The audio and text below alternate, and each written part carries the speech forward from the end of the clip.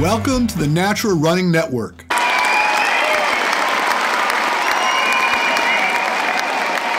We are brought to you by Mio, makers of the world's first strapless heart rate monitor sports watches, and MedHab, makers of RPM Squared, an innovative system of gait analysis that slips right into your running shoes. My name is Richard Diaz. I am your host. Are you a runner? Do you love to get out and challenge yourself? Running your first marathon, or maybe caught the bug of obstacle racing? Well, sit tight, because this is a show you just don't want to miss. I am here with Travis Macy, and Travis Macy is the author of a new book that's been released called The Ultra Mindset. Aside from being an author, Travis is also a world-renowned adventure racer, quite an amazing guy, lots to talk about. And Travis, say hello to our audience, please. Hi, everyone. Richard, it's great to be here with you and with the audience once again, and thank you for having me. Well, it's a pleasure, Travis. And incidentally, we're not going to get away from, the commentary about the chance that we had to meet and the fact that you threw down as a sprint racer in your, I don't know if it was your first, but certainly you turned in a really good finish time in that Spartan race that you did out there in the Bahamas with us.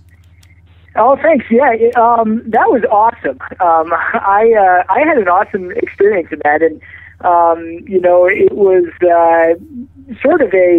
it was unexpected for me. I had an ultra running race the week after it, and I'd never done an obstacle race before.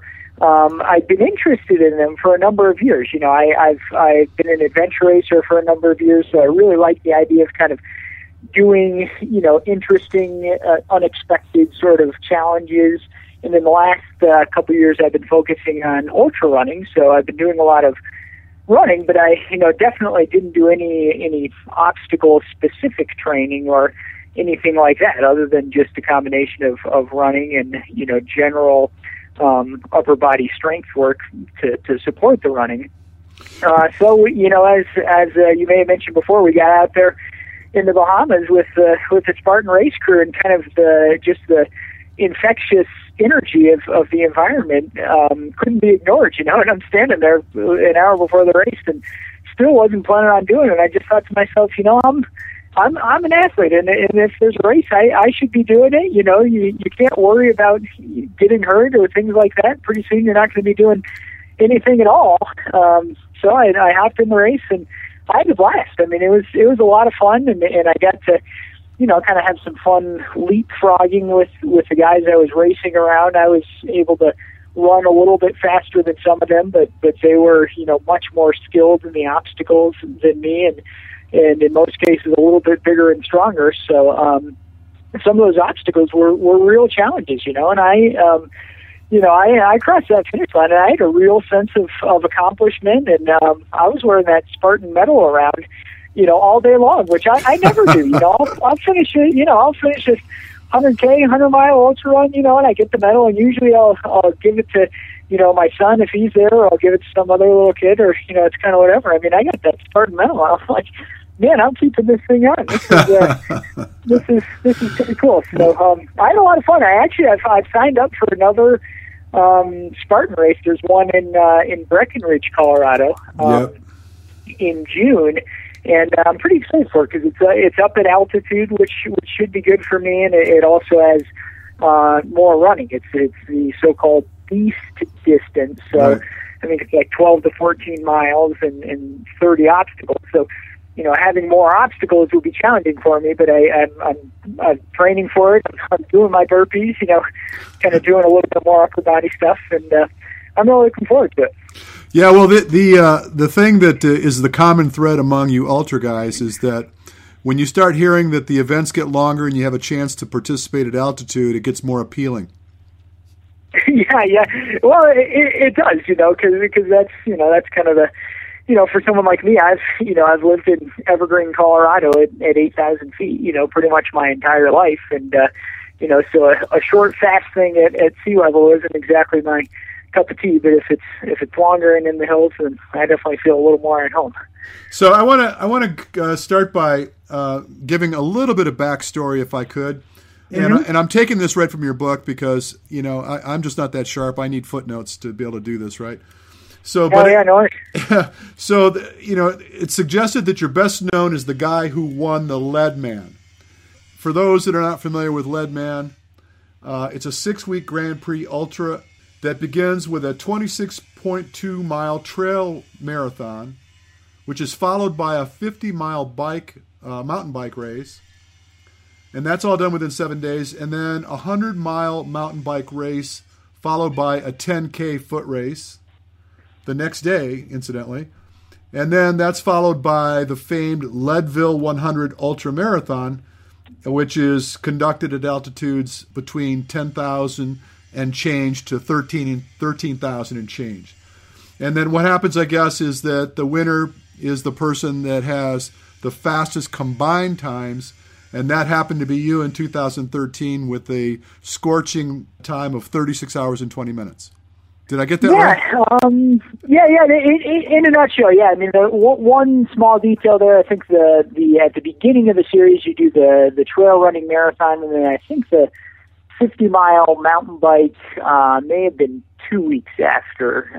That's small detail. It's still pretty close after, a marathon distance run. And overall, it's definitely a lot to do in the course of 6 weeks, especially those final 8 days when you got the 100-mile mountain bike and then the 10K run and then the 100-mile run the week after. I don't think, the athletes I would coach, if they wanted to have an ideal 100-mile running race, I would never advise them to race all out in a 100-mile mountain bike race at 10,000 feet the week before. Yeah, so I kind of pondered this, and excuse me. And what I kind of gathered from it is that, first of all, when you think in terms of these events occurring over 6 weeks, you would think, well, geez, that's a reasonable amount of time to recover from these events. But see, that's almost like the poison pill, because when you have a little bit of light between these events, then you go after these events viciously, right? You're going to go after them hard. Where if they were back to back to back, you're going to try to pace yourself so you can get through it all. I mean, at the back of your mind, you're probably thinking, got to get through it before I can concern myself with whether I'm going to win it. But if you think, okay, I'm taking baby bites, I'm going to run a marathon on the trail, get a little bit of a break, then I'm going to do a 50-mile mountain bike event, and then, each of these little events, you're going to throw down really, really hard, which is going to take its toll over time. Is that relatively accurate? Yeah, I'd say so, and it really, like you said, it is a balancing act throughout the whole thing. Kind of the first two events, the trail marathon and the 50-mile bike. I was trying to win those races. I didn't win either one, but I thought in both of those that I had a decent chance of winning it outright, and I think I ended up second overall in the marathon, and I can't remember where I was in the bike, maybe somewhere around 10th or so. It says in the book. But those, those were all out efforts, and, definitely racing hard. And my goal was to win the series, but I knew that in order to do that, I'd have to gain a lead if I could, early on, because it really comes down to, in the Leadman, it comes down to the 100-mile run at the end, just because over the course of 100 miles, so much can happen to anyone. If you're in the lead going into the 100-mile run, it's easy to lose that if you fall apart or if you have a few bad hours out there.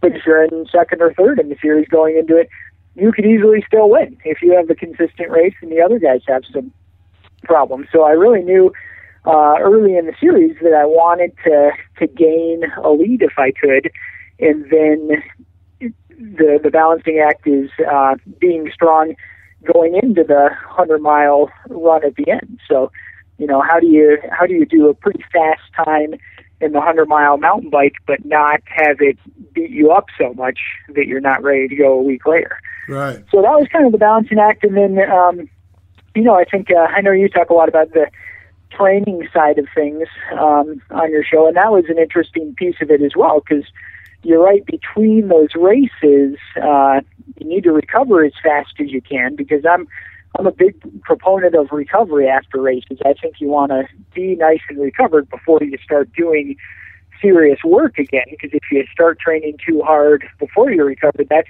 not going to help anything. It's just going to make you more tired.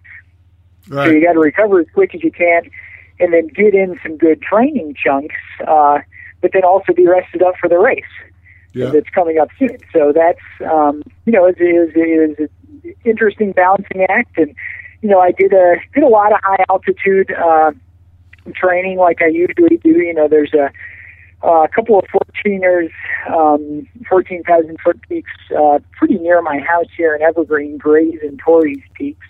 And those are just a quick drive and real good for running up and down. So I did a lot of those. And then I also did some extended sessions where I would, let's say road bike for a few hours up to like Mount Evans, which is another 14er, really near my house here. And that one actually has a road all the way to the top.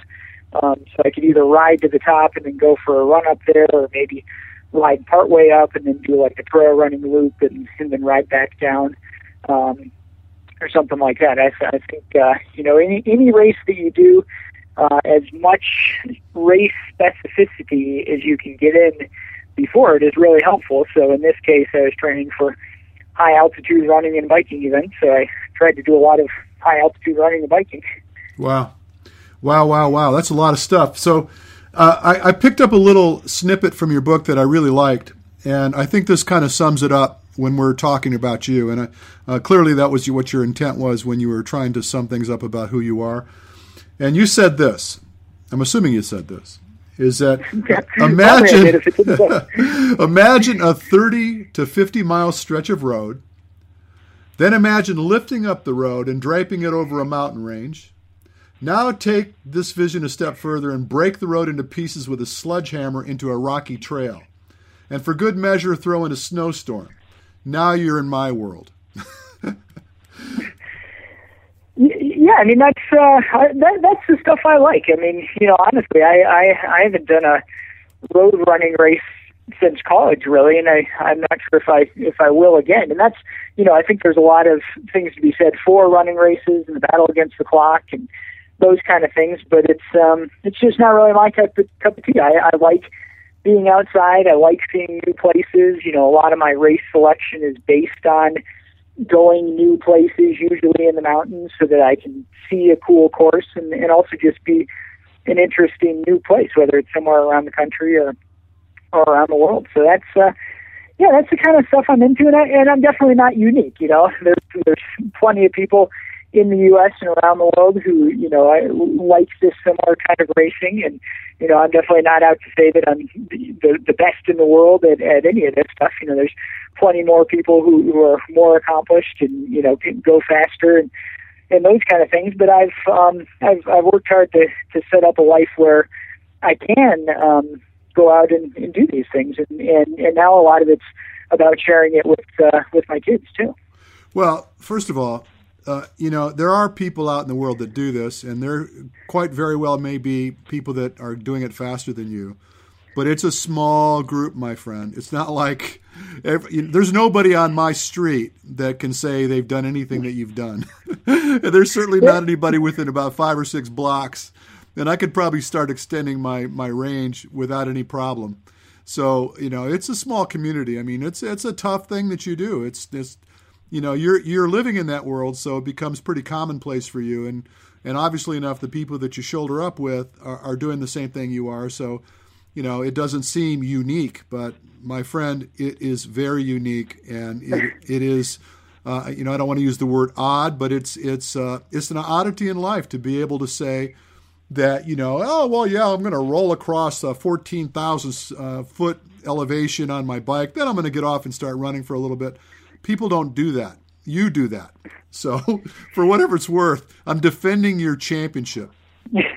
Oh, well, thanks. One thing that kind of reminds me of, one of the things I talk about in the book, chapter 2 is actually called Be a Wannabe. And my recommendation is that, contrary to what peer social groups tell you in middle school, being a wannabe is actually a good thing. And I think there's a lot to be gained from, noticing what other people are doing to achieve success in things that you want to be successful at, and then emulating them. It kind of goes off of what psychologists would call goal contagion, where if you're around people who are striving towards and achieving similar goals, then almost kind of through osmosis, sort of, you will be much more likely to achieve those goals.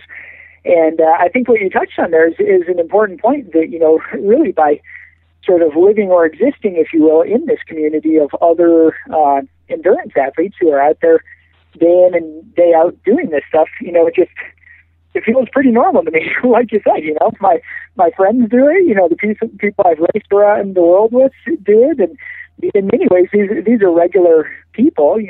Last week I went camping with my buddy Dave Mackey, who's one of the best ultra runners in the country, and he and I did adventure races together for years, and we kind of have that side to it, but we're just friends, we're just friends like anyone else, and our kids are there, and our families are there, and most of the day we're out just camping out in the desert like most people would, but we also go out and do some running. So I think that's a good takeaway. If you want to be successful at something, whether it's ultra running or triathlon or something else, maybe you want to be a better parent, maybe you want to, be a more successful politician or Wall Street trader or whatever, get around those people, follow what they're doing, and learn from them. And I think there's a lot to be said for that. Okay, so since we're on that, and you already touched on number 2, I guess it is, what we're talking about essentially are these 8 core principles for success in business, sport, and life is what you suggested. And you've kind of broken it down into these 8 points.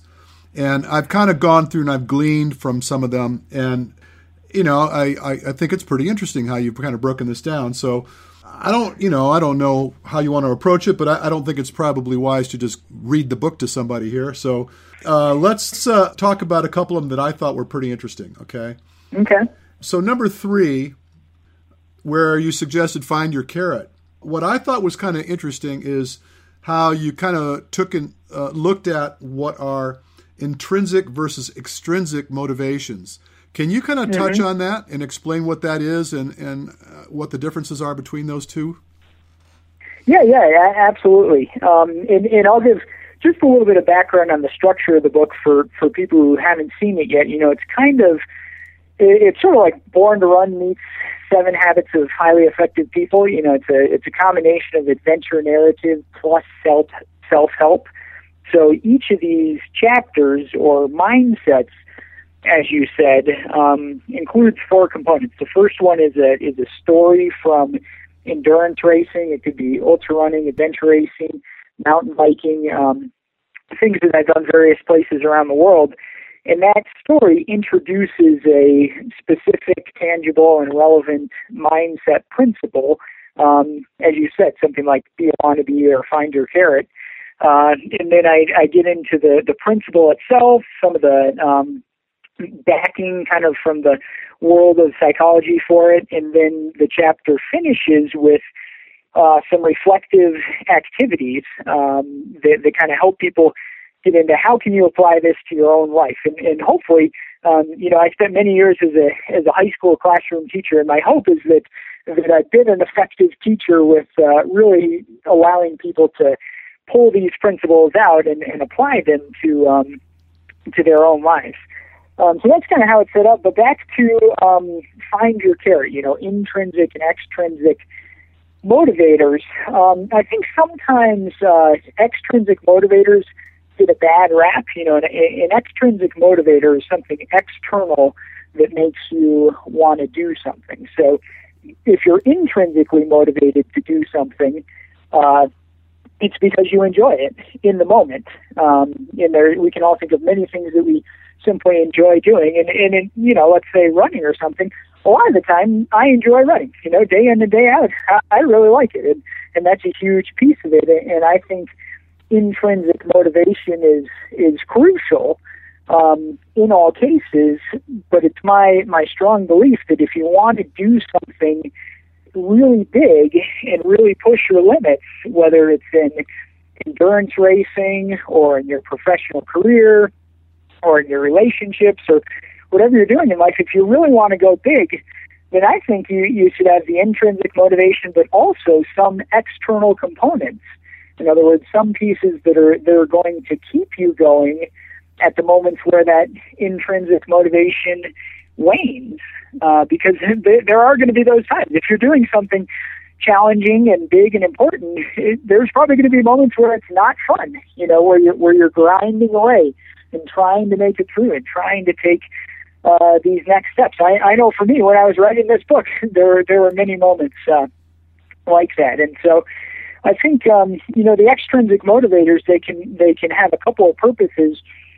One of them is, just kind of giving you this, as I say in the book, a carrot, something to be reaching for. And extrinsic motivators also can accomplish what we call in the education realm like a utilitarian purpose. And what I mean by that is, let's say we've got a student who's studying for the SAT test.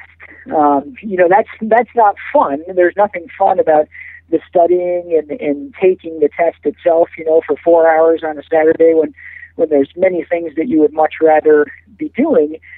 But that SAT test has a utilitarian purpose in that if you do well on it based on hard work and preparation, then you'll be able to get into a school that you like, that is intrinsically motivating. So there's kind of a play on between these things of having an extrinsic motivator often can take you to the next step where you're doing things that you like even more. Right. What I took away from this, just to make sure that I understand what you were saying, let me just play it out and you tell me whether I'm on it or not. An intrinsic motivation would be like you suggested, I enjoy running, so I go out and I'm running, and then all of a sudden it gets really windy and then it starts to rain, and then, I'm thinking, screw this, I'm going home. I'm not having fun anymore. Right? Mm-hmm. So my intrinsic value in that motivation is just fallen apart because things changed. Where exactly. Yep. the extrinsic motivation would be, I need to accomplish this workout today because it's going to put me in a better place to achieve these goals later on, which is enjoyable to me, right? Yeah, Is absolutely. that kind of what we're talking about? Yeah, that is what we're talking about. And as far as like a concrete example that we face day in and day out, let's take, one of these Spartan races or something. You got a number of people out there have signed up and trained for these things as, maybe it's their first competition of any kind. They want to get fit, they want to have a challenge, they want to go out and do something cool. And for someone in a situation like that, you're halfway through the Spartan race and you gotta, let's say, climb up and down this cargo net, that's really scary and you don't want to do it. It's going to be challenging. But at that moment, you could think about an extrinsic motivator, like, when I finish this race, I'm going to post on Facebook that I made it through, and 100 of my friends are going to see that and think it's pretty cool, or click the like button. That's an extrinsic motivator. And if you ask me, it's totally fine to think about those things, especially, as you said, when the intrinsic motivation, kind of the built-in self-control, if you will, when that's gone down, use the extrinsic. Use whatever you can to make it through. Well, I run into this a lot with kids, and because I train kids. Yep. On the interview day, when the parents bring the kid in, and we're going to talk about what the kid's goals are and what the problems are that need to be resolved so they get to this place they want to be, and the kids are all lit up. They're just, this is great, this is great, this is great. Yeah, mommy, daddy, let's pay the man the money, let's do this. And then, about 4 workouts deep, when it starts turning into a job, they get this look on their face like they're looking at the clock and they're thinking, oh, man, can I just get through these last 15 minutes and get out of here? So, I could see where this is kind of a necessary evil. In order to arrive at this hallowed ground, they got to put in the time, right? And so that, again, is I think, kind of what you're talking about. So you're saying that everybody needs to kind of find their carrot. They got to find the thing that is really the driving force behind the rationale for even doing what they're doing, right? Absolutely. I guess my base recommendation is, choose your endeavors, whatever you're going to do in life. Try to choose those based on intrinsic motivations. Things that you enjoy doing, that make you feel fulfilled. That help you be the person you want to be in the world. But once you've chosen those, then don't be afraid to use extrinsic motivators at times to keep you going.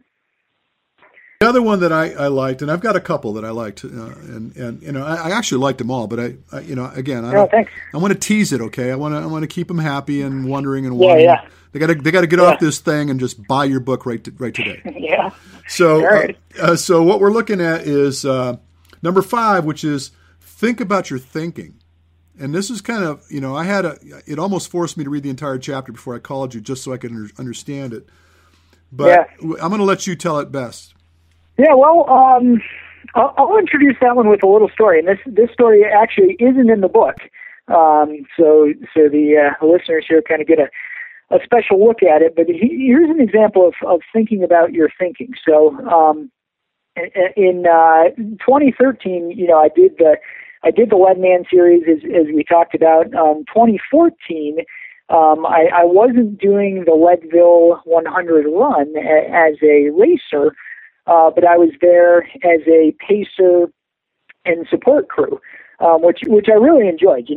Any of these big long races that you do, and this is similar, I think, to writing a book or achieving whatever goals it is. Any of these things you do, you usually need help from other people, and I've had so much help from other people over the years who have supported for me, and week-long adventure races where the crew's getting less sleep than even the athletes, or people are taking time off work and driving around on muddy roads in Brazil, trying to find the checkpoints, all these kind of things. I've had a lot of help from people. So last year in the Leadville 100, I was able to be a support crew and a pacer, which I really enjoyed. I was happy to give back. So anyway, what happened? I was pacing a woman named Emma Roca, who's a good friend of mine from Spain. She's also a Hoka-sponsored runner like I am, and she had come over to do the Leadville 100, and she was trying to win it, so which means the pacers and support crew had an important role. So I started running with Emma at about mile 75 of her race, so the final 25 miles. Of her race, and these were crucial. She was in second place when I started with her. She's 20 minutes back. We knew that she might be able to gain that 20 minutes, especially if the person in the lead had a problem. You can gain and lose 20 minutes pretty quick. And I picked up Emma, and I knew that my key role was to help her, was to pay attention to her eating, her drinking, make sure she was thinking clearly, make sure she was awake. By the end of it, she'd been running for almost 20 hours. So, I was kind of her eyes and ears, all those sorts of things. And, things went well for a few hours of it. Emma was really staying on top of her hydration, her fueling, those kind of things. And lo and behold, with less than 10 miles to go in the race, we passed the woman who had been leading the race really from the start, and now Emma's in the lead. She's just got to go these, final whatever it is, 10 miles to the finish line, stay consistent, and she's going to win the race. She's going to win the Leadville 100, which is a huge race and a big one for her to win, and it'd be a really big thing for her. And so I'm kind of running along behind Emma, and all of a sudden I realize I'm starting to get pretty sick here. I'm getting a little bit bloated. I'm feeling nauseous, and I kind of think back, the last whatever it is, 5 or 6 hours of my run, and I realized I had not been paying attention to my own nutrition. I'd been paying so much attention to Emma and making sure that she ate and drank the right things at the right times that I'd pretty much neglected my own fueling, and now I'm paying the price. Now I'm getting sick. So a couple minutes later, I start puking. I'm throwing up here in the dark in the middle of the trail out in Leadville, and Emma's going strong. She's pulling away from me as I'm on my knees here on the side of the trail throwing up, and I got up, caught up to her again, flew up again. I keep doing this a few times in a row, getting dropped, and I started getting really worried. I'm thinking, oh my gosh, Emma's going to lose the race because I don't have her fuel for it. I'm not able to, help her find the course or whatever. I was really getting nervous about it. And at that point in my mind, I was thinking about what I was doing.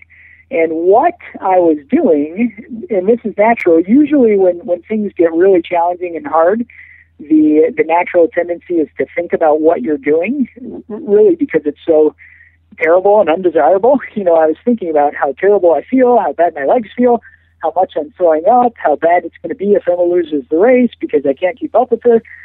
All these things. That was all what I was doing. And I realized what I needed to do was shift my thinking to why I was doing it. So in other words, instead of focusing on what I was doing, I really needed to think about why I was doing it. And the why I was doing it was because here's a good friend of mine who's come from all the way on the other side of the world and wants to win a big race.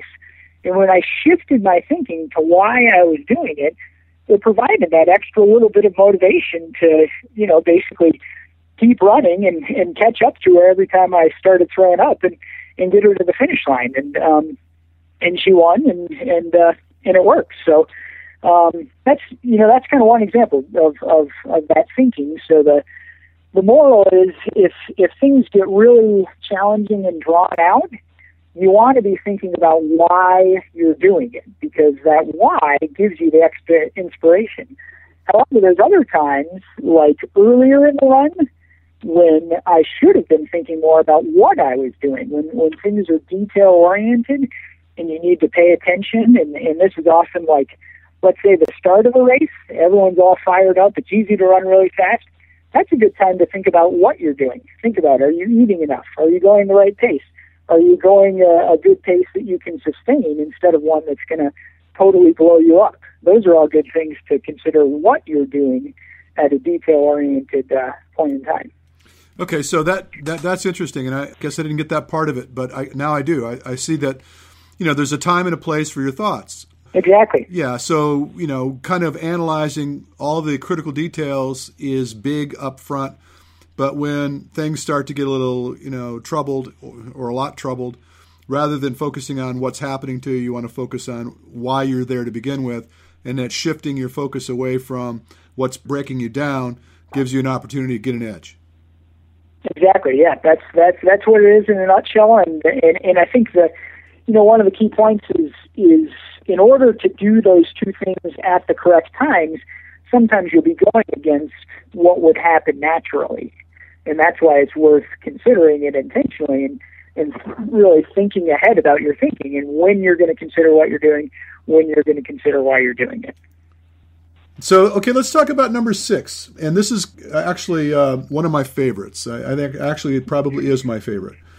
And you suggested that when you have no choice, anything is possible. We talked about this before, you and I, before the book was even written, and it was kind of in the works. And I was drawn to it. I think I was listening to your TEDx.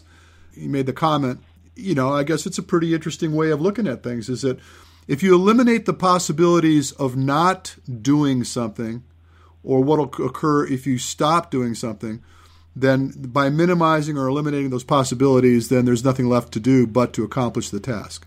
Is that about right? Mm-hmm. Yeah, I'd say so. I mean, really what this comes down to is, the idea of what does it mean to commit to something and to make a true commitment. A full commitment, I mean, we all commit to many things each day in all the, various elements of our life. And, some of these are full commitments, some are, I think I'll do that or whatever. My thought, if you really, again, a lot of this book is about if you want to do something big, you really want to go to your highest potential in X. I think in order to do that, usually it takes a wholehearted commitment. And for me, commitment means making the choice to give up choice.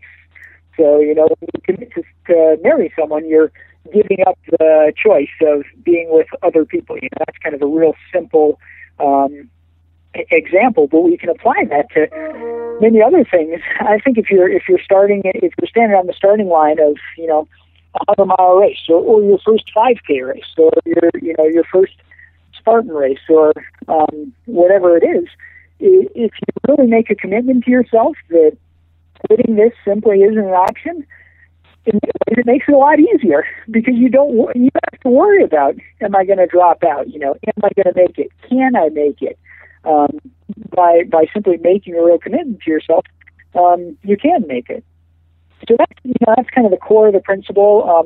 In the book, I call it the 4:30 a.m. rule, and the reason it's called the 4:30 a.m. rule is I think it's possible to build up inner resilience so that it's easier to follow through on your commitments. And one way that I've done that is by taking small opportunities to basically train mentally to do things that are hard in the moment that I've committed to ahead of time. So I think this will probably resonate with many athletes out there. Sometimes you have to get up early in the morning to train. Maybe it's based on your work schedule or your family schedule, or that's the only time you can do it. So the night before, when you set your alarm for 4:30 a.m., at that time you're making the commitment to get up at 4:30.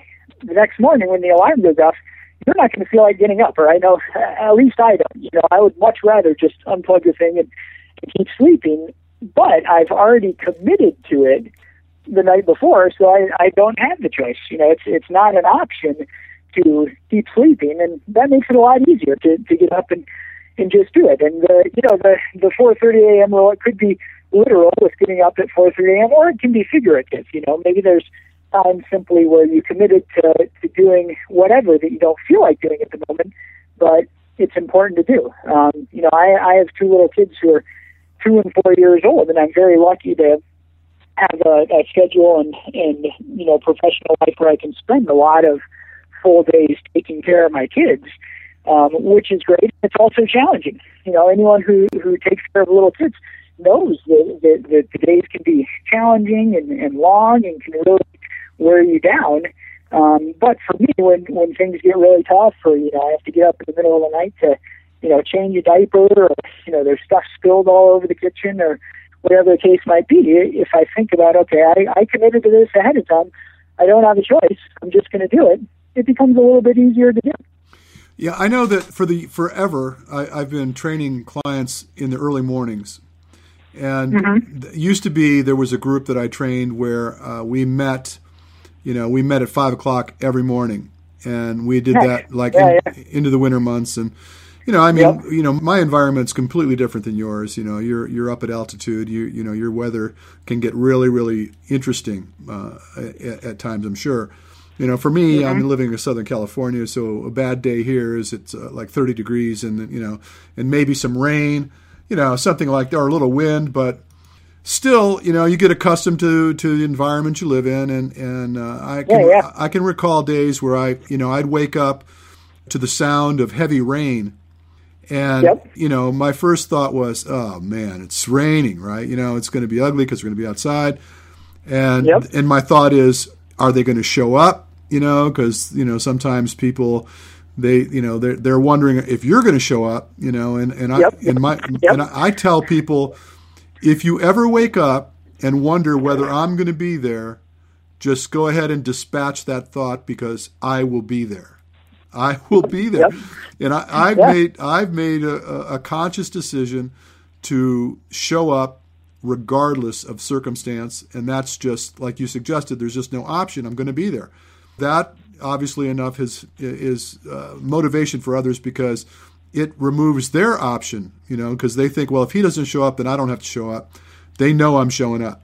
So I absolutely love that. You eliminate that possibility of not having to attend or not gaining up for whatever the task might be, and then things change. So that's a good one. Yeah. And I think, a final takeaway on that one is, the real benefit of thinking about something like this or this, 4:30 a.m. rule mindset, the real benefit of that is that it helps you build resilience for the times in life when suffering is mandatory. And what I mean by that is, things like you said, it's hard to get up and do your training at 5 a.m. or to go to finish the 100-mile race, when you're totally smashed and you still have to keep going. That's very hard to do, but when it comes down to it, these are things that we do by choice. On the other hand, there are things, suffering in life that's not by choice. You get really sick, a loved one gets really sick. The kids are having challenges. These kind of things, that's the real life.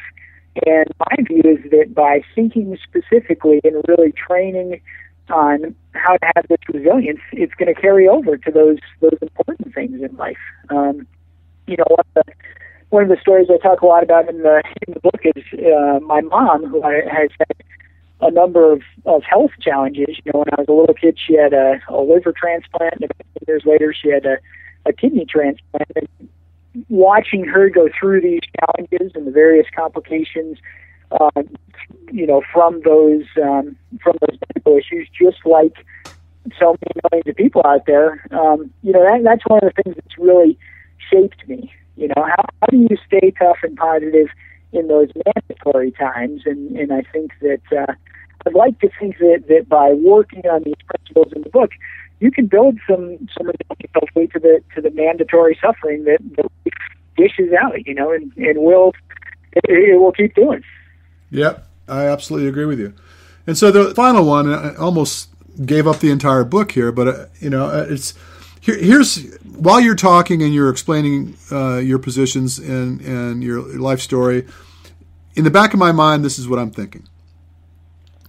We talk a lot about the things that we need to do to prepare for events. And those things are obvious concerns. We're concerned with how much endurance we have, how we're feeding ourselves, how many miles we're going to put in, the intensity of the work we're going to put in, all of these things. But at the end of the day, if your mind isn't right, if you don't have the mindset for the work, you're sure to fail. And this is not only related to sport performance, but as you suggested, very much has to do with the way we live our lives and the obesity epidemic in this world. And I've been in the fitness industry for 30 years, and every January rolls around and people have these resolutions, right? I'm going to lose the weight this year, and I'm going to start on January 1st. I'm going to quit drinking. I'm going to do this. I'm going to do that. And then 3 weeks deep, they're right back where they started. They fall off the ship. So they just really never made a commitment to the mindset that's necessary to put them in the place they need to be in so that they can conduct themselves and be successful. So I think that this is an important read. I think it's an important thing for people to have in their quiver when they're thinking in terms of trying to achieve anything, to get their mind in the right place. And I think you've done a really nice job of explaining some pretty simple approaches to lining out the proper mindsets.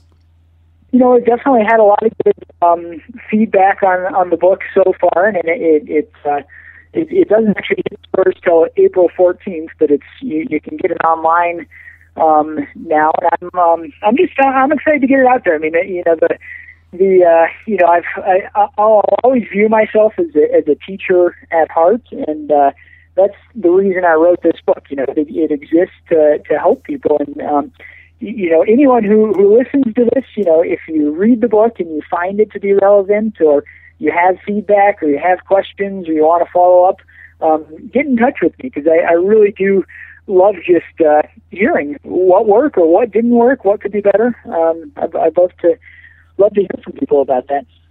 Let's talk about the last item here, which I kind of saved obviously for last, and it's last. So, but it's never quit, except when you should quit.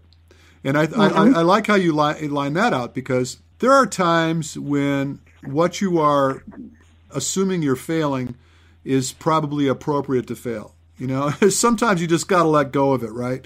And I guess the strength in it is to know the difference, when you should quit versus when you shouldn't. So let's talk about that for a second. Yeah, this is, you're right. It's an interesting title that we settled on, Never Quit Except When You Should Quit. And, for me, kind of what this comes down to is really two things. I think that many times in life, people continue dragging forward in some direction. Maybe it's a profession, maybe it's where you live, maybe it's how you view yourself, who you spend your time with. It could be anything, but people continue dragging forward with something because they're afraid of what will happen if they quit, or if they stop, or if they consider what the world could be like if they didn't do it. And I don't want to give away the story too much, but as I was writing this book, or as I was thinking about writing this book, I was at a point like that in my life. I was kind of in a professional direction that seemed like the obvious choice, seemed like the stable choice, seemed like the choice that would generate the most guaranteed income. But I realized that the reason I was following that path was based on fear. I was afraid of doing something else that I really wanted to do.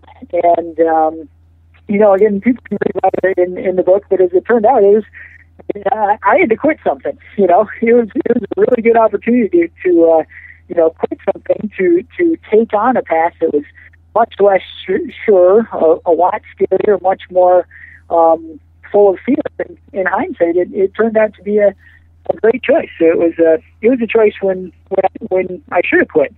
On the other hand, kind of the never quit. It's really my belief that if you're doing something that aligns with who you want to be, aligns with how you want to exist in the world, how you want to see yourself, and this could be running 100 miles. This could be keeping your cool as a parent when your kids are breaking down, and it would be a lot easier to just blow up.